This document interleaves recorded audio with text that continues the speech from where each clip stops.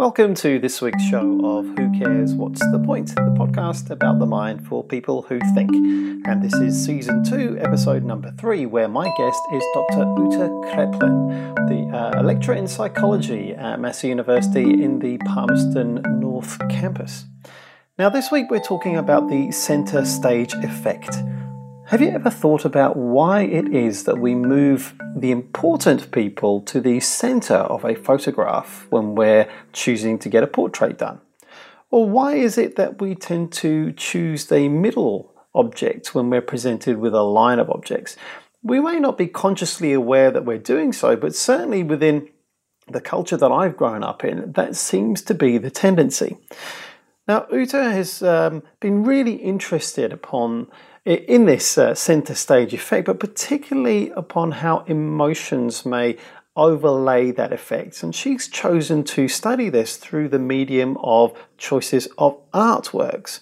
So we get into a really interesting discussion towards the end of this conversation around how is it that we might appreciate art, particularly when we consider thinking and experiencing art by ourselves, and when we compare that with experiencing art with other people present. Anyway, have a listen to this conversation between myself and Ute and see what you think. Okay, thanks Ute for joining us on the show. Really good of you to give us some time. I was interested in how you got into this area of study in the first place. Okay, so the paper itself was actually part of my master's thesis in applied positive psychology. That I did at the University of East London in London, back in the UK. And at the time, I guess I was interested in emotions, which I still am. I do research on emotions. And I just found it quite interesting whether, how it sort of came about that we pick a place in the centre that kind of like, in a way, emotionally appeals to us and why we find that sort of place important. And I'm interested in that you actually chose artwork here to investigate this idea that we are attracted to things in the middle. What's your why did you choose artwork in particular?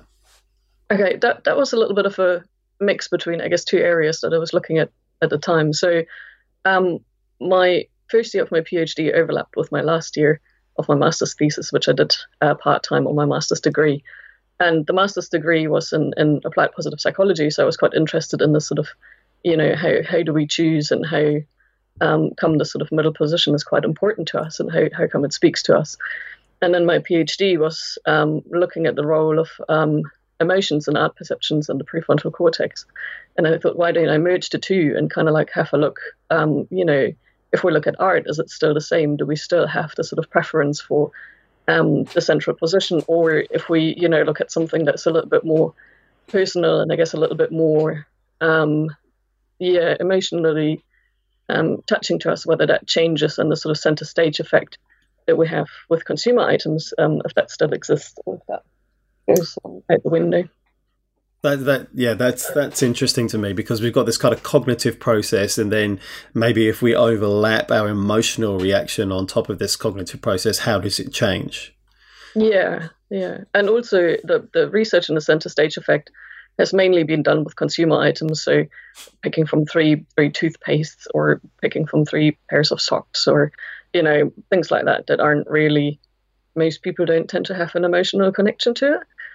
Whereas if we're looking at artwork, then, it's quite a personal experience, and people tend to have sort of some sort of emotional connection to the artwork that they like or things that they don't like, unless, they're art experts, and then other criteria come into that too. But for us, as art naive people, it's usually this sort of personal connection that makes us like an artwork or not like an artwork. Sure. Although I don't know, sometimes I get quite emotional about coffee if I'm sat in the supermarket and it's all in a line, and I can have quite a strong reaction to that. So maybe let's just take a step back, and maybe you can explain this center stage effect that you've been talking about. What is it, and how does it show itself in our preferences? Okay, so the center stage effect is the idea that items that are presented in the middle, or just things that we see that are in the middle, that we have a preference for them. And it comes from that usually important people, they're placed in the center of kind of like a line. So if you think about kings and queens, they would always sit in the middle somewhere. If you'd have photos or portraits of them, they would occupy this sort of center space, quite often a little bit higher as well. Or, if you go to a wedding and you have the top table, then bride and groom, they're in the center. And because of that, we kind of like, I guess, developed this sort of idea that things that are in the center are more important or better than things that are presented to the left and right. They have more importance. And, we choose them because of that. And that then translates onto other things as well. So if we have not a lot of information about the things that we see, then, we automatically kind of think, this one's in the middle, so it must be better than the other two, and we pick it. And it's not necessarily a conscious process that we're aware of, that we're doing this.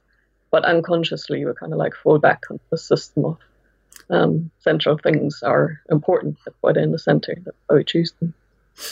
And does that work for images that, say, maybe are displayed on a screen or pictures, or does it work for real life objects as well? So if you've got like a line and you're presented with real life objects, do you tend to choose prefer the middle one as well in that circumstance?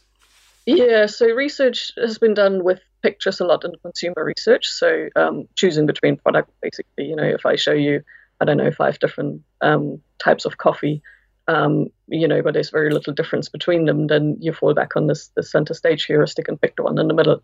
Because, there may be a reason why I put it into the middle. It might be more important than the other ones.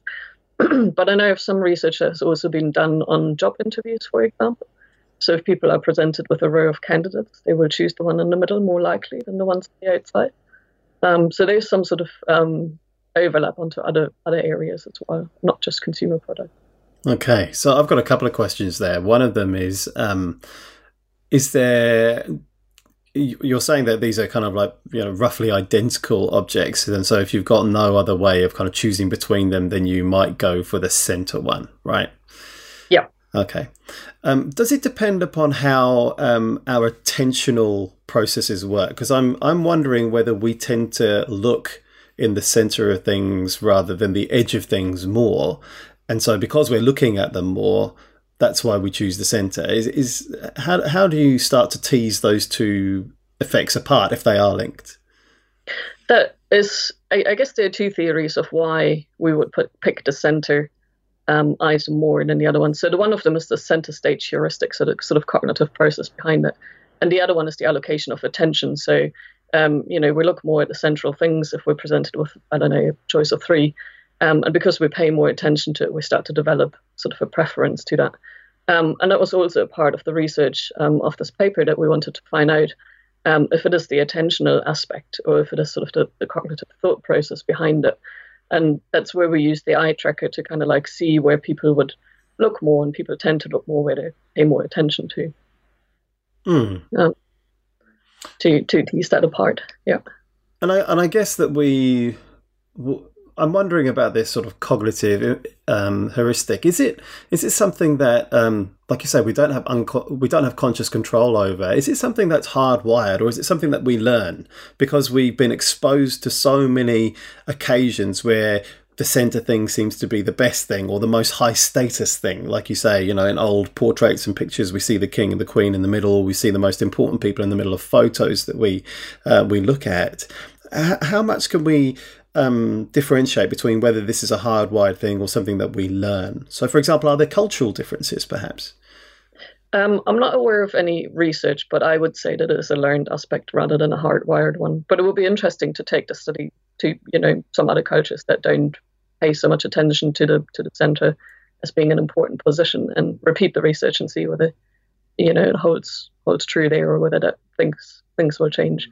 My inclination is to say that it would change, and that it's more a learned cultural kind of like thing, rather than something that's hardwired.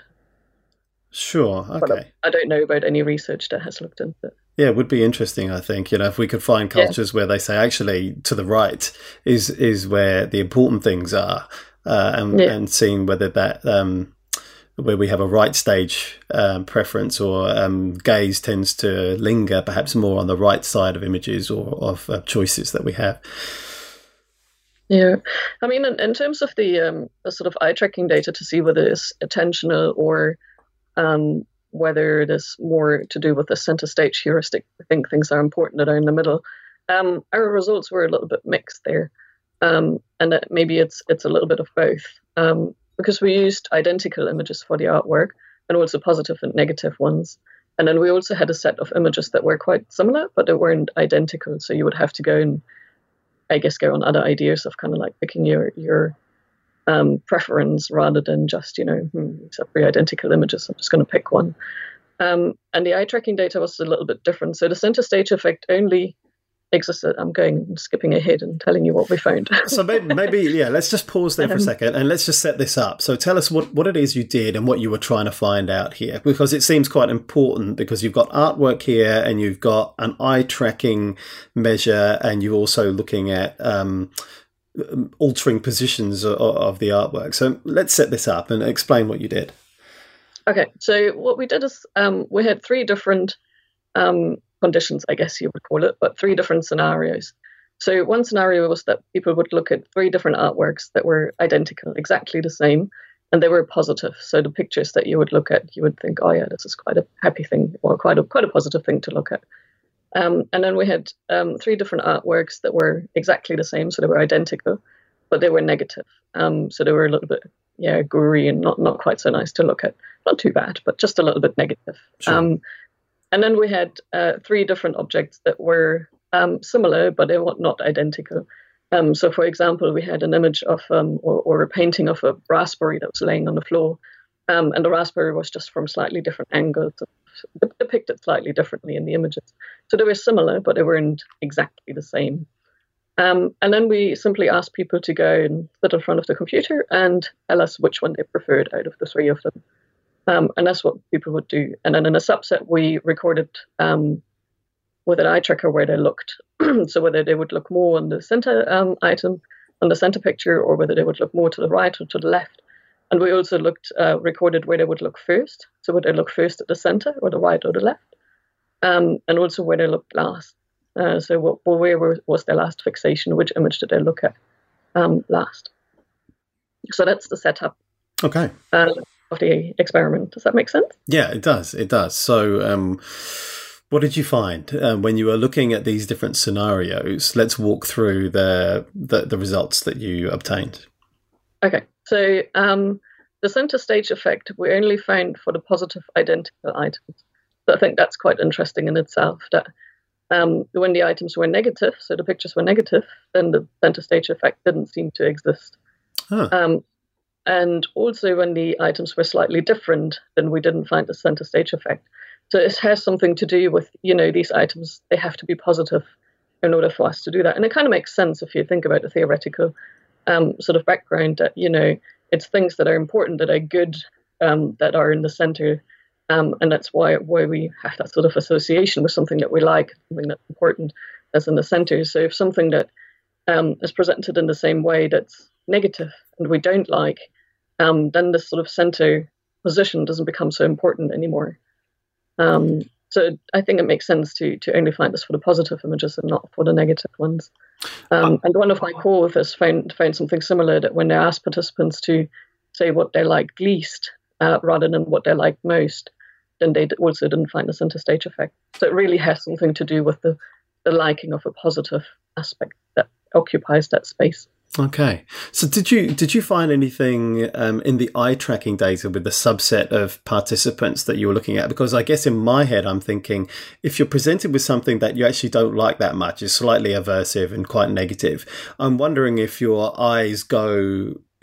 actually avert your eyes away from it, and therefore you're not really paying as much attention, so you don't really have a preference for any of them. I'm just wondering what you found there. We thought that might also be the case, but I don't think the eye tracking data really reflected that. So there wasn't really much of a difference between the positive and the negative items in terms of where people looked. So as you could imagine, it was a computer screen that we presented the images on.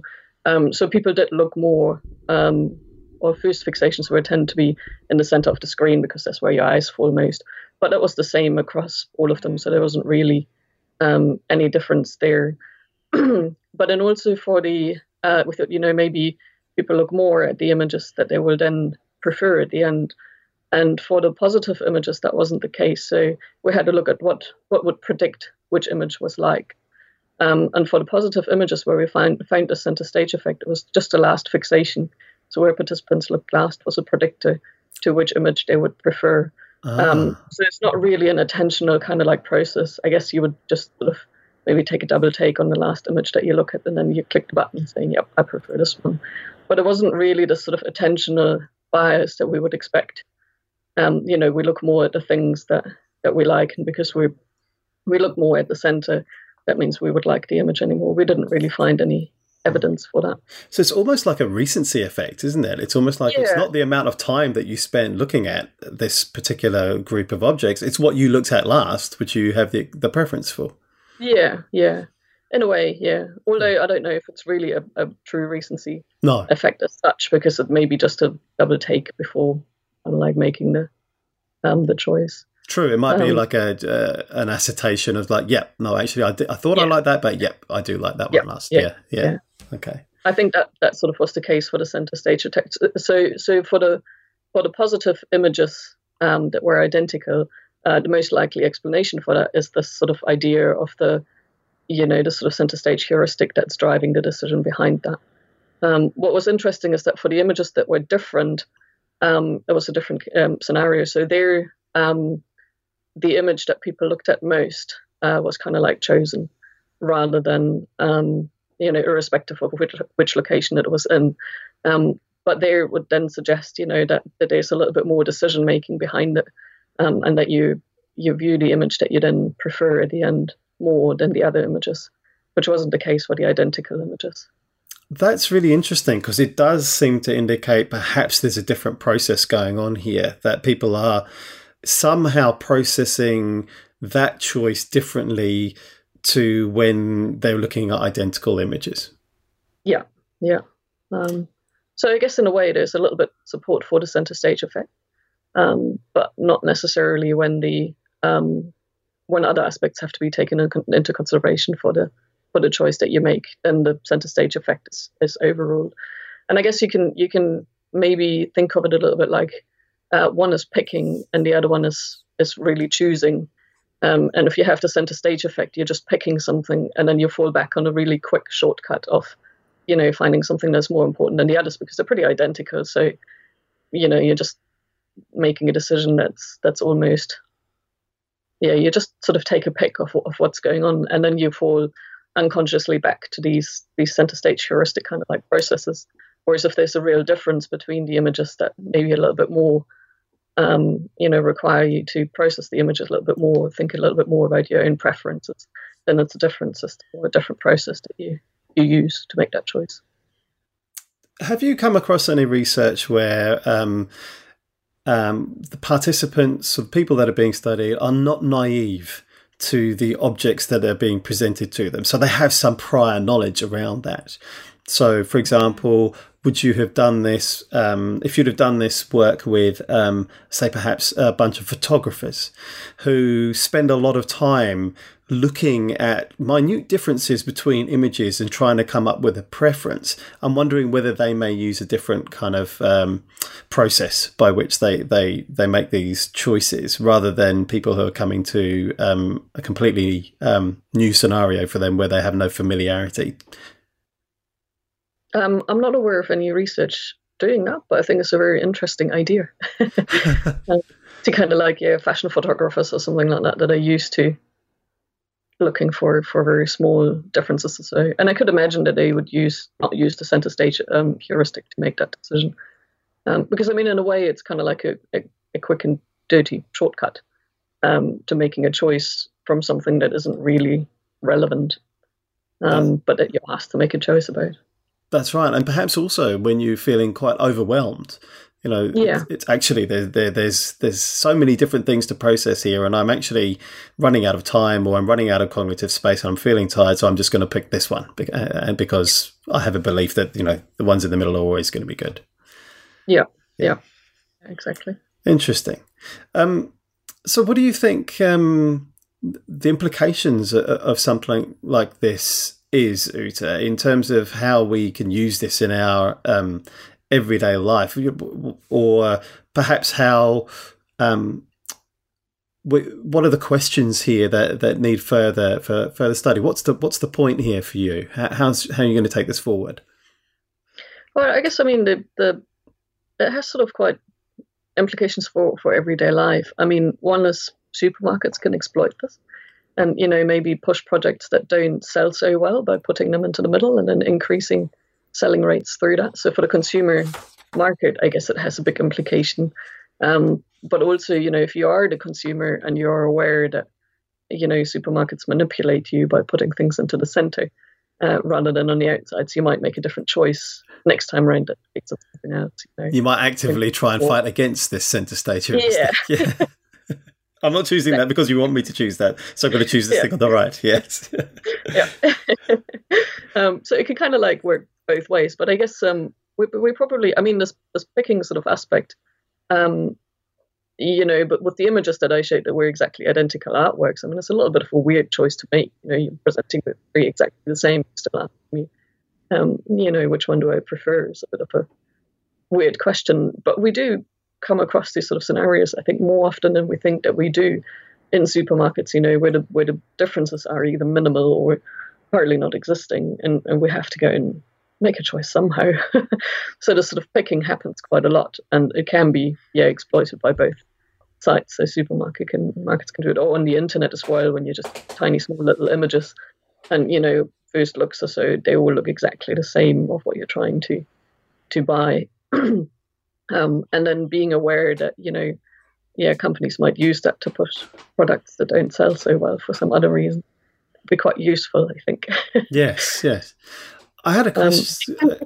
Sorry. Yep. Oh no, sorry. Go ahead.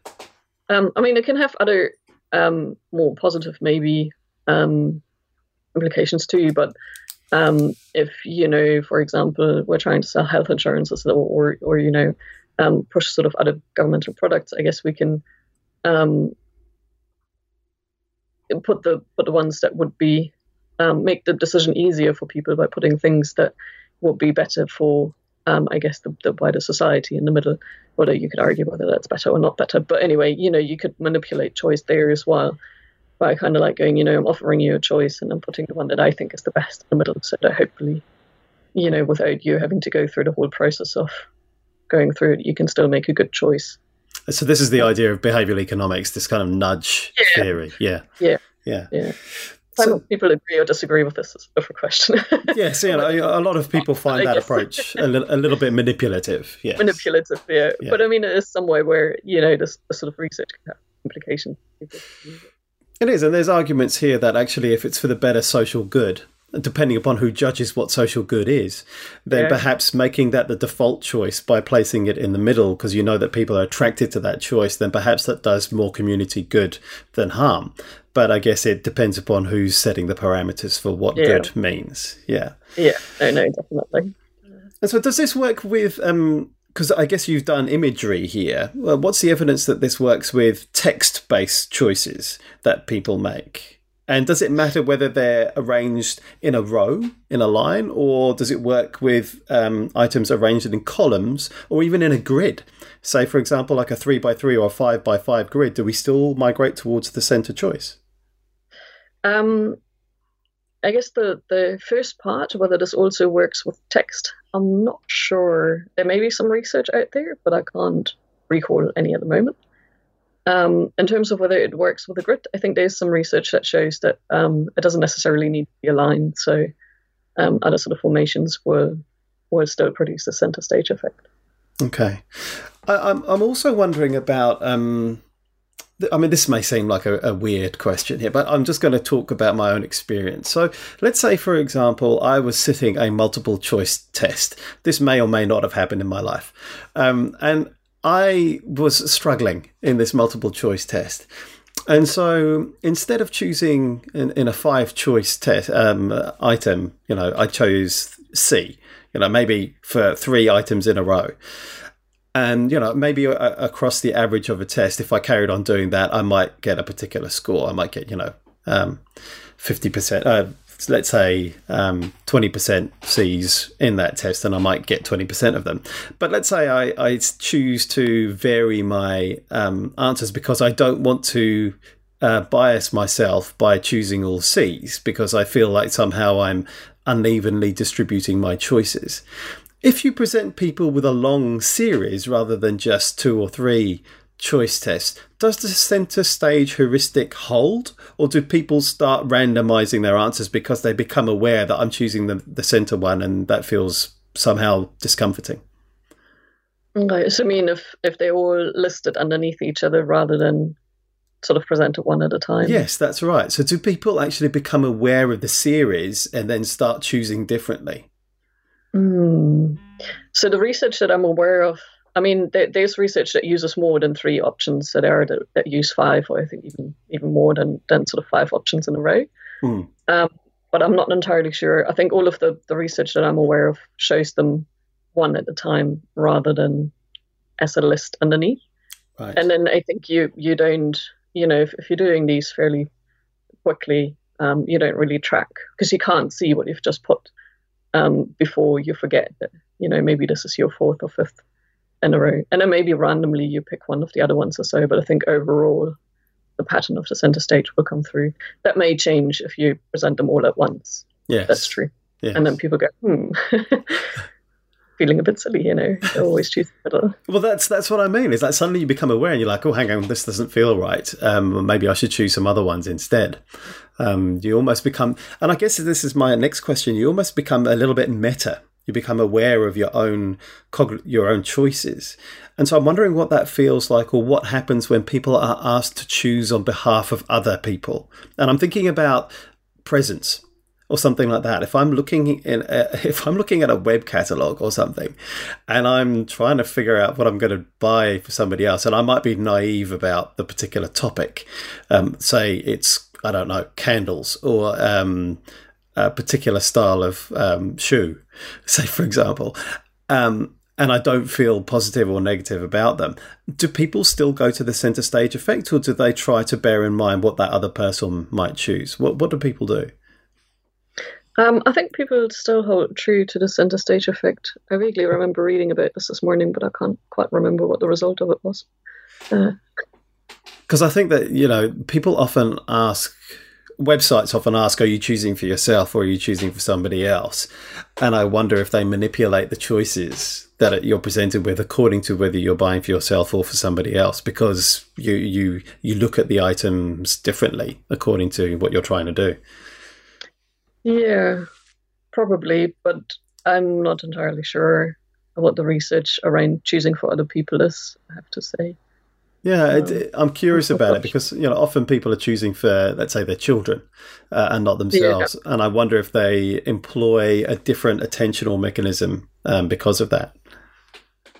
Yeah, I'm not entirely sure what the research around that is. Sorry. No, that's okay. I'm just curious about it. Yeah. So what are you involved in at the moment, Ute? Because this is research that was published just over a couple of years ago now. What are you curious about and working on right now? So I guess now so this was kind of like my master's project, and then my PhD looked at emotional processes in the prefrontal cortex in relation to art. And that sort of idea of looking at emotions in the prefrontal cortex, and how the prefrontal cortex, so the part underneath of your forehead of the brain, how that is involved in emotion processing is what I'm looking at again now. So why is that important? Why is the prefrontal cortex important? The prefrontal cortex does a lot of things. It's very helpful. But one of them is that is involved in memory and is involved in sort of self-referential processing. So when you look at me compared to others, and also in sort of other related processing. So it's kind of like a bit of the control center of the brain, I guess, if you want to call it like that. And there's quite a lot of research that says it is involved in emotional processing. So when you look at emotions, but one of the areas that I find quite interesting at the moment is to look at how changing contexts influence that sort of processing of the emotion. So again, sometimes I still use art. I think quite an interesting stimuli to look at, but how does it change if I look at the art by myself or if I'm in a group?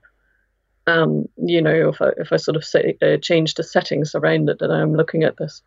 And if the prefrontal cortex is more to do with the sort of experience and teasing out what the emotion means to me, then that should have an impact on the activation that's going on there.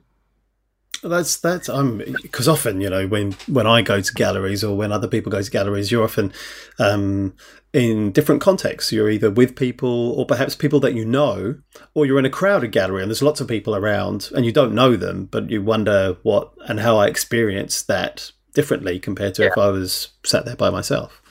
Yeah, exactly. And I do think it makes a big impact, whereas most research is always done in isolation. So you're just by yourself in a room that is quiet in front of a computer, and you don't have those sort of contextual influences there anymore, whereas I think they are actually really important, and also whether they can change how you feel about the painting and sort of the experience that you have.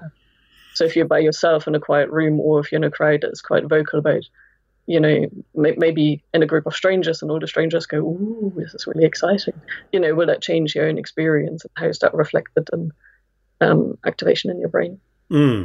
And I think you're hitting upon something quite profound and fundamental, I think, around a lot of psychological research. It's very individually focused, and we do these experiments and we generalize from this one person's experience. Whereas I think what you're saying here is that that's not particularly valid or relevant to actually how people live their lives.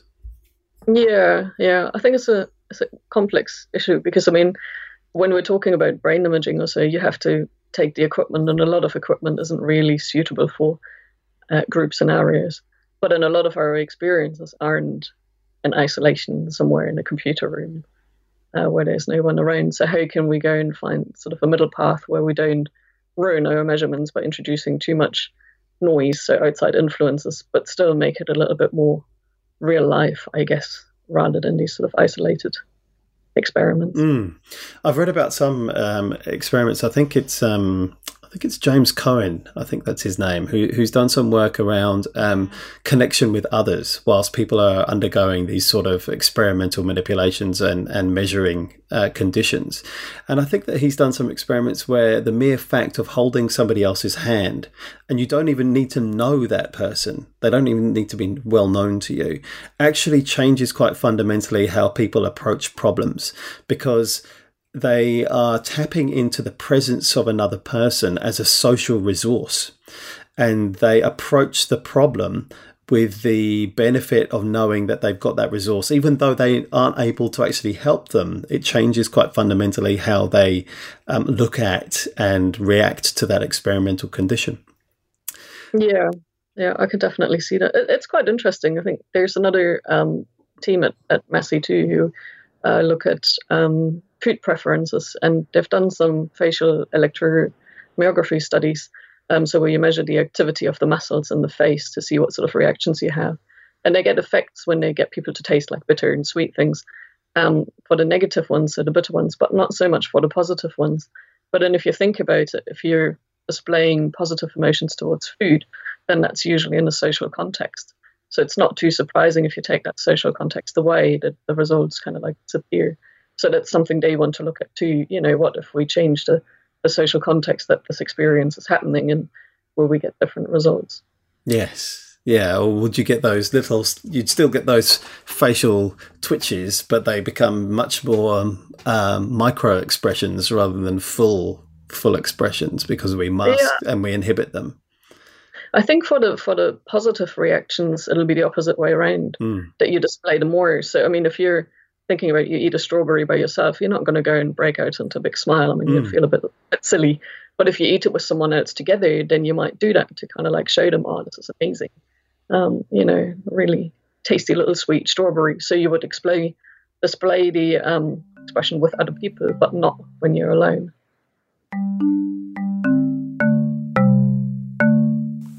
And there we have it. We're done for another week. I hope you enjoyed that conversation between myself and Uta. Don't forget, you can follow the show on Twitter at WCWTP. If you did enjoy the show, and I hope you did, please leave a review on iTunes. It makes a massive difference in the availability and the ease of which people can find the show. You can find us on Facebook. You can find us on YouTube as well, actually. So please listen again, check out the back catalogue, and until next week, you've been listening to Who Cares, What's the Point? With your host and producer, Saab Johal. See you next week.